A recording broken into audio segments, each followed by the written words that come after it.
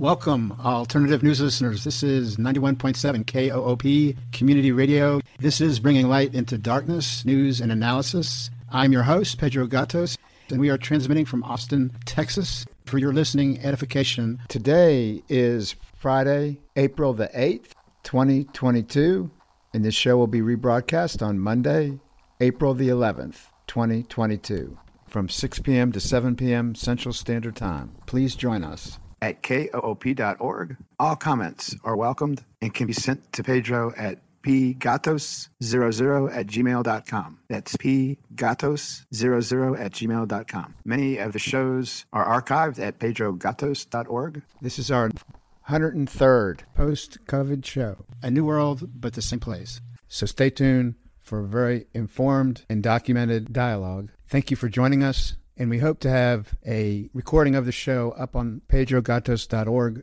website for your closer scrutiny within the week. Again, thank you for joining us tonight, and thanks for inviting your friends to join us in future shows. So stay tuned. But first, in the battle of ideas, let's get ready to go to war. Welcome. This is Bringing Light into Darkness with your host, Pedro Gatos. Tonight on Bringing Light into Darkness, we present a scathing overview of the lawlessness around international law when it comes to big, powerful nations with an international law expert, Alfred de Zayas, who is one of the leading experts in the world on this subject.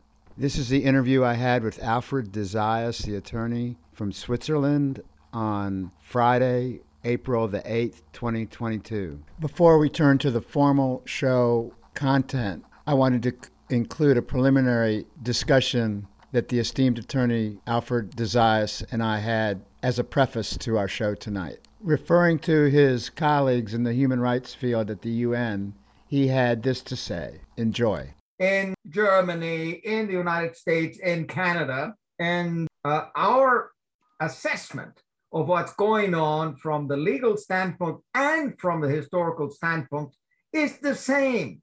Mm-hmm. What the narrative that you're getting in the New York Times, in the Washington Post, in CNN, or for that matter, in the Neue Zürcher Zeitung, even here in Switzerland, the press is homologated, and you're getting one point of view.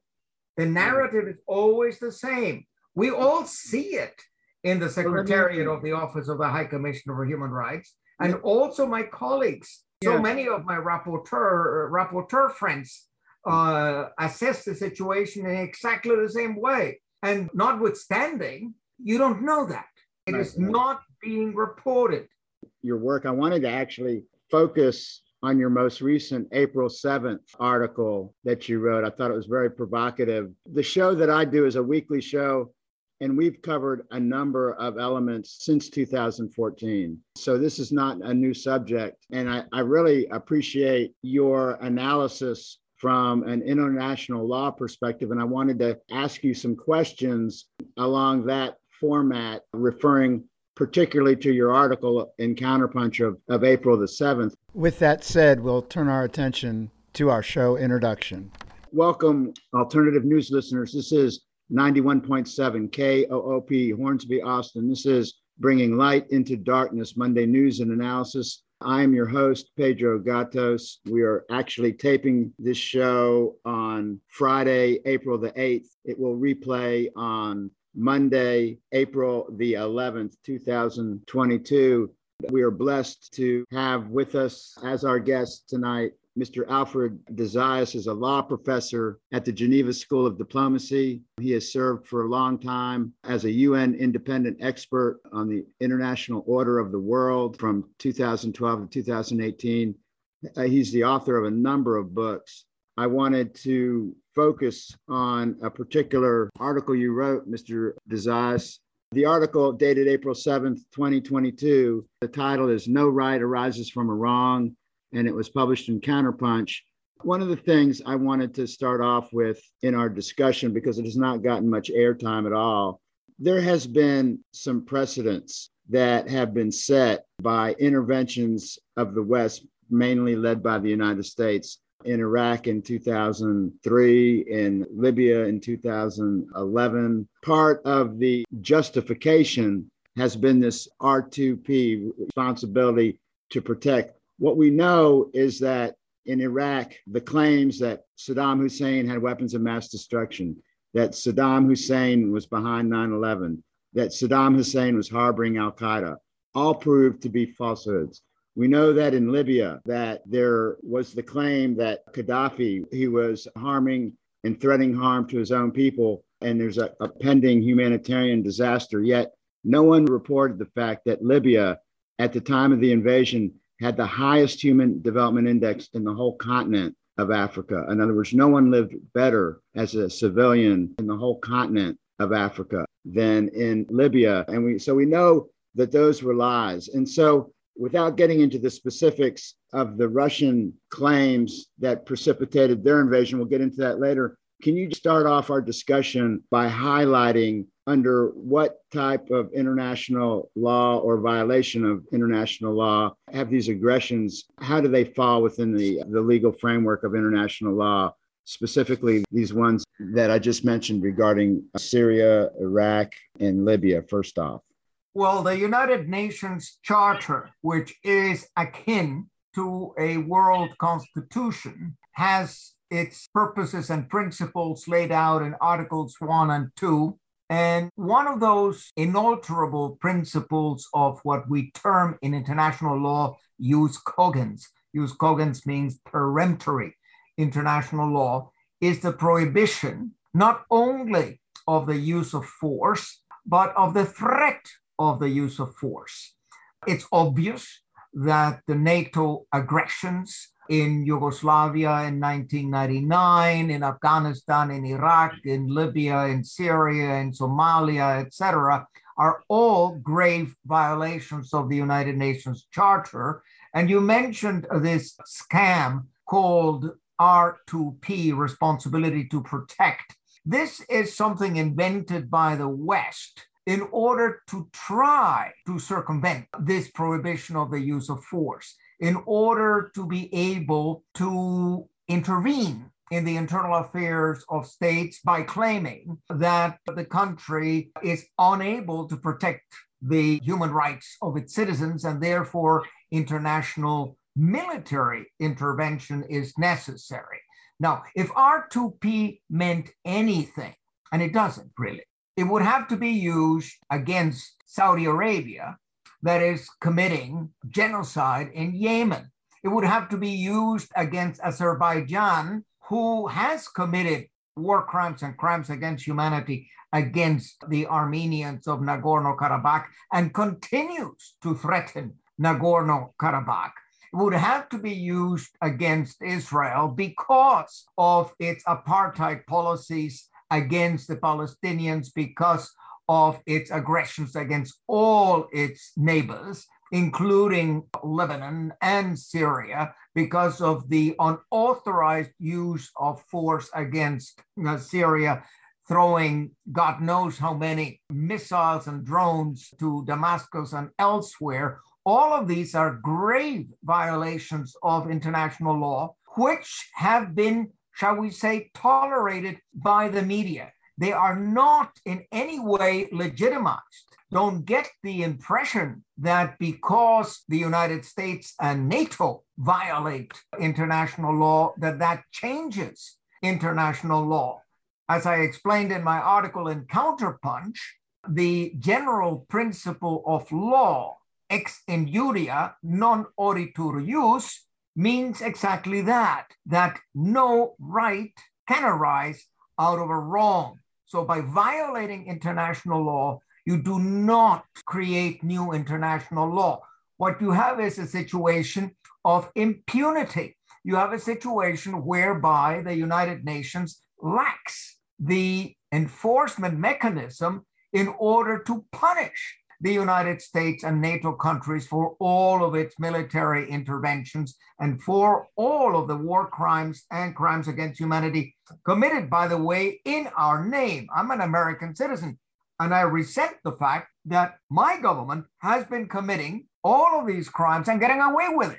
And that is something that the vast majority of Americans do not realize, because the vast majority of Americans are still influenced by CNN and Fox and the New York Times and the Washington Post, etc., a homologated corporate media that disseminates fake news and flawed, skewed narratives, and that suppresses information. Let me ask you this, and I want to remind our listeners that we're visiting with Mr. Alfred de Zayas from Switzerland as we speak. Quite a time difference, and appreciate your time. In your article, you also talk about another international law violation that I want our listeners to get your legal acumen focused on, which namely has to do with the imposition of unilateral coercive measures of sanctions. Currently, the United States in the West, particularly the United States, sanctions close to 1/3 of the population of the world's countries. And in my question, I also would like you to speak to the issue of how, as such a powerful economic entity that we are, that we can even, and we have been freezing the assets of countries and actually taking them from countries like Venezuela and other countries as well. And I just wanted to know, what is the legal basis of sanctioning nations? Does that only come with the authority of the UN, or is these types of independent unilateral sanctions that the United States announces on a regular basis, does that have the weight of international law behind it? Well, the only legal sanctions are sanctions imposed by the United Nations under Chapter 7 of the UN Charter. The UN General Assembly has condemned unilateral coercive measures repeatedly. The last time was Resolution 76-161 of December 2021.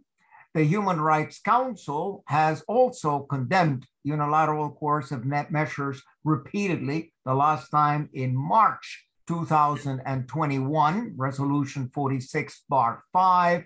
The Office of the High Commissioner for Human Rights has condemned unilateral coercive measures.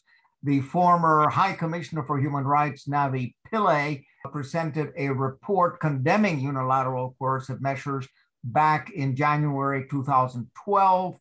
The United Nations Subcommission on the Promotion and Protection of Human Rights presented a report of some 70 pages explaining why these sanctions are illegal and why they raise the necessity and the obligation of states to make reparation to those countries that have been negatively impacted by the sanctions. You have to remember that economic sanctions kill.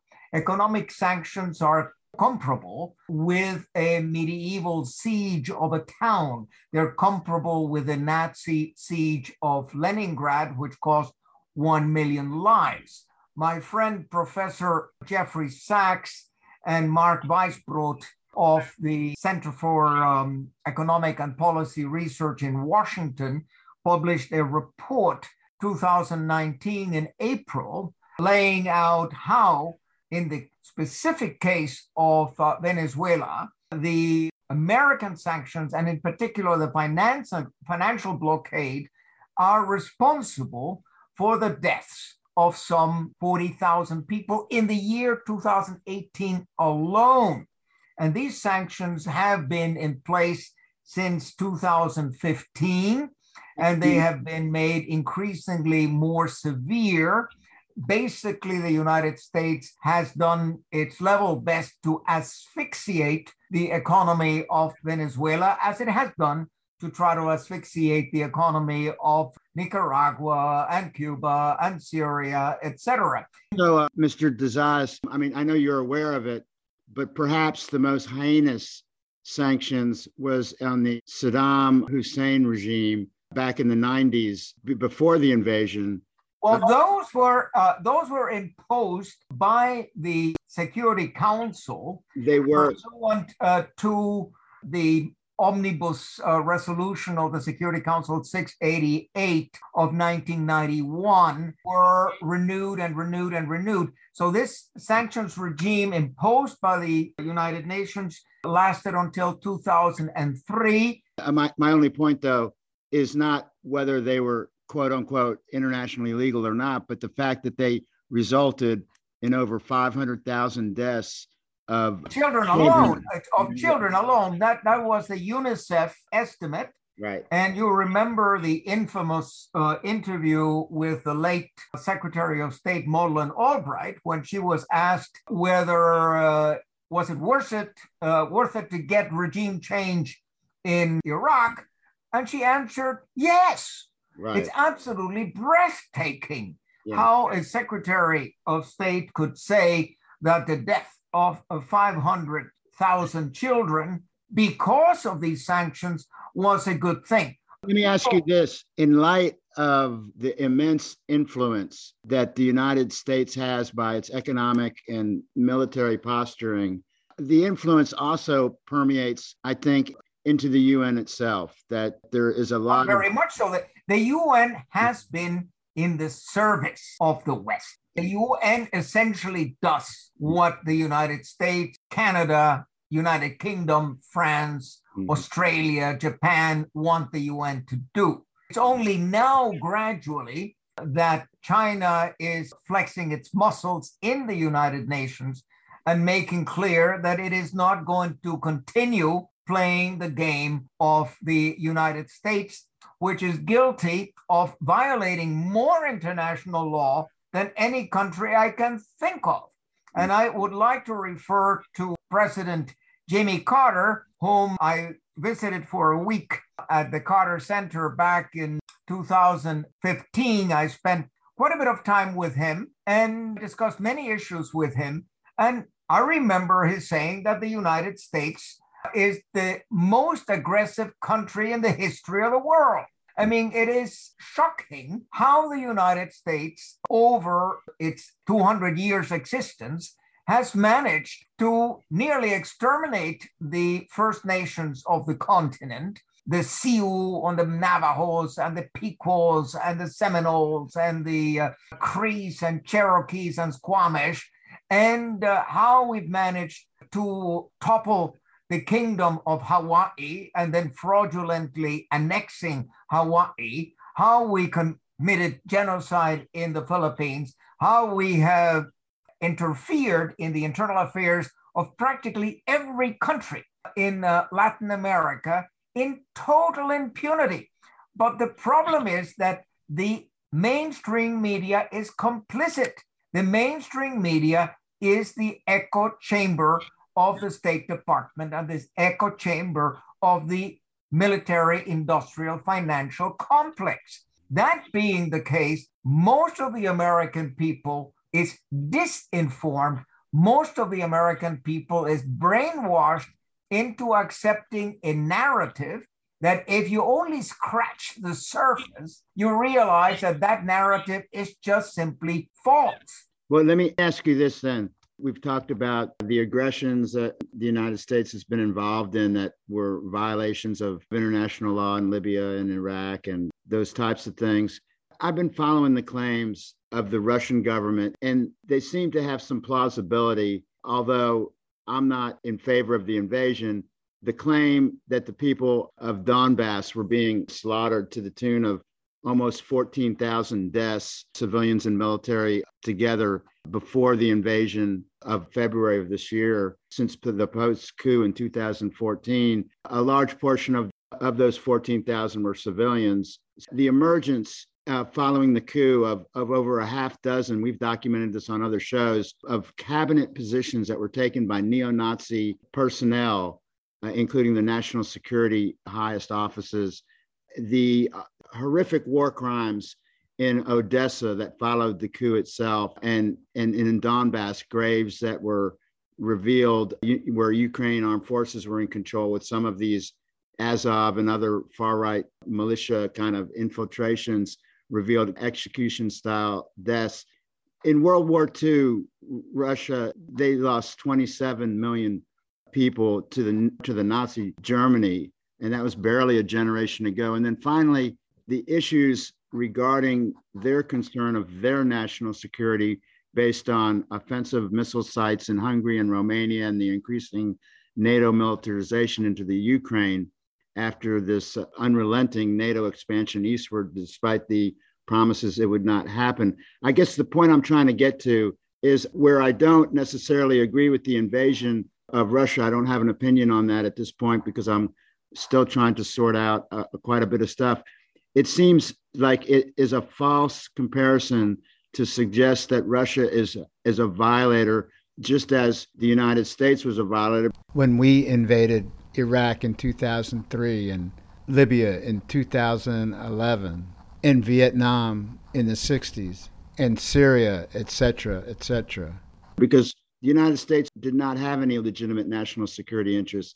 They did not have some of these other interests and such. So I know your position is that this Russian aggression is similar in that it's illegal under the UN Charter. But can you explain a little bit about the actual dynamics and the dissimilarities that suggest that the Russian invasion? I guess my question is, at what point does a nation have the right to defend itself at a national security level by an offensive operation like this?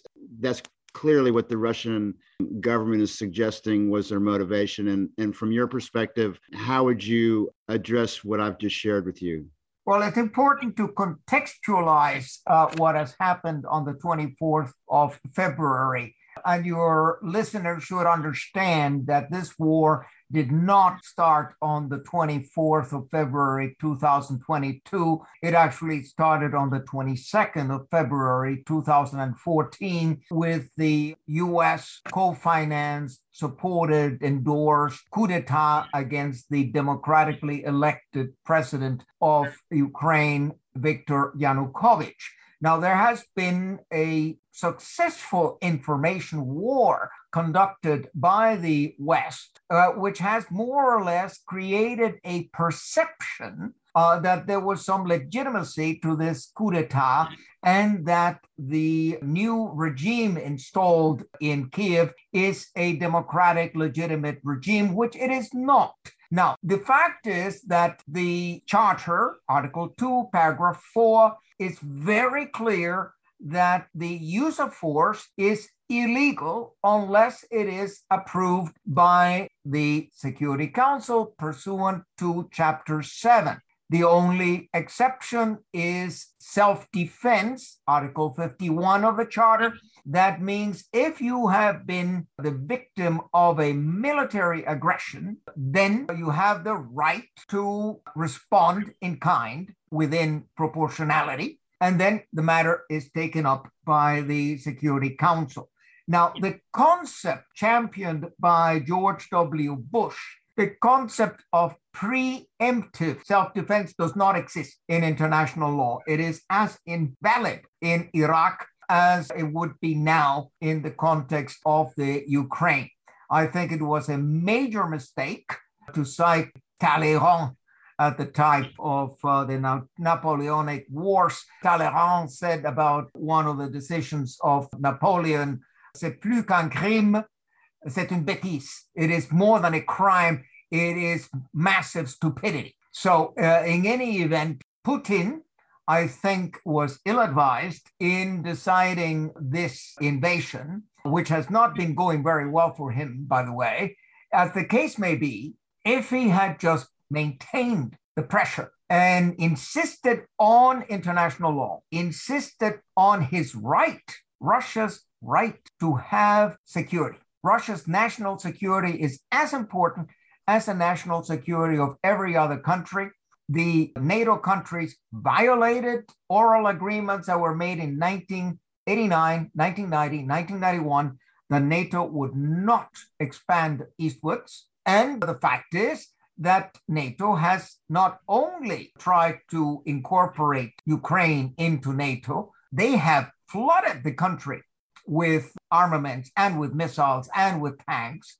And they have been training now since 2014, since the coup d'etat in Maidan 2014, they have been training the Ukrainian army, the Brits, the French, the Germans, and the Americans. And the country has been flooded with American intelligence services. Then there's also the issue of these 26 bio labs where some dangerous bio experiments have been conducted and financed, by the way, by your listeners, financed by us American taxpayers without being informed that that is something that we were financing. Mr. DeZayas, before you continue, we need to take a pause for the cause. I just want to remind our listeners that this is 91.7 KOOP Hornsby, Austin, the premier community radio station of the nation. This is Bringing Light into Darkness, and we'll be back right after this. Don't touch that dial.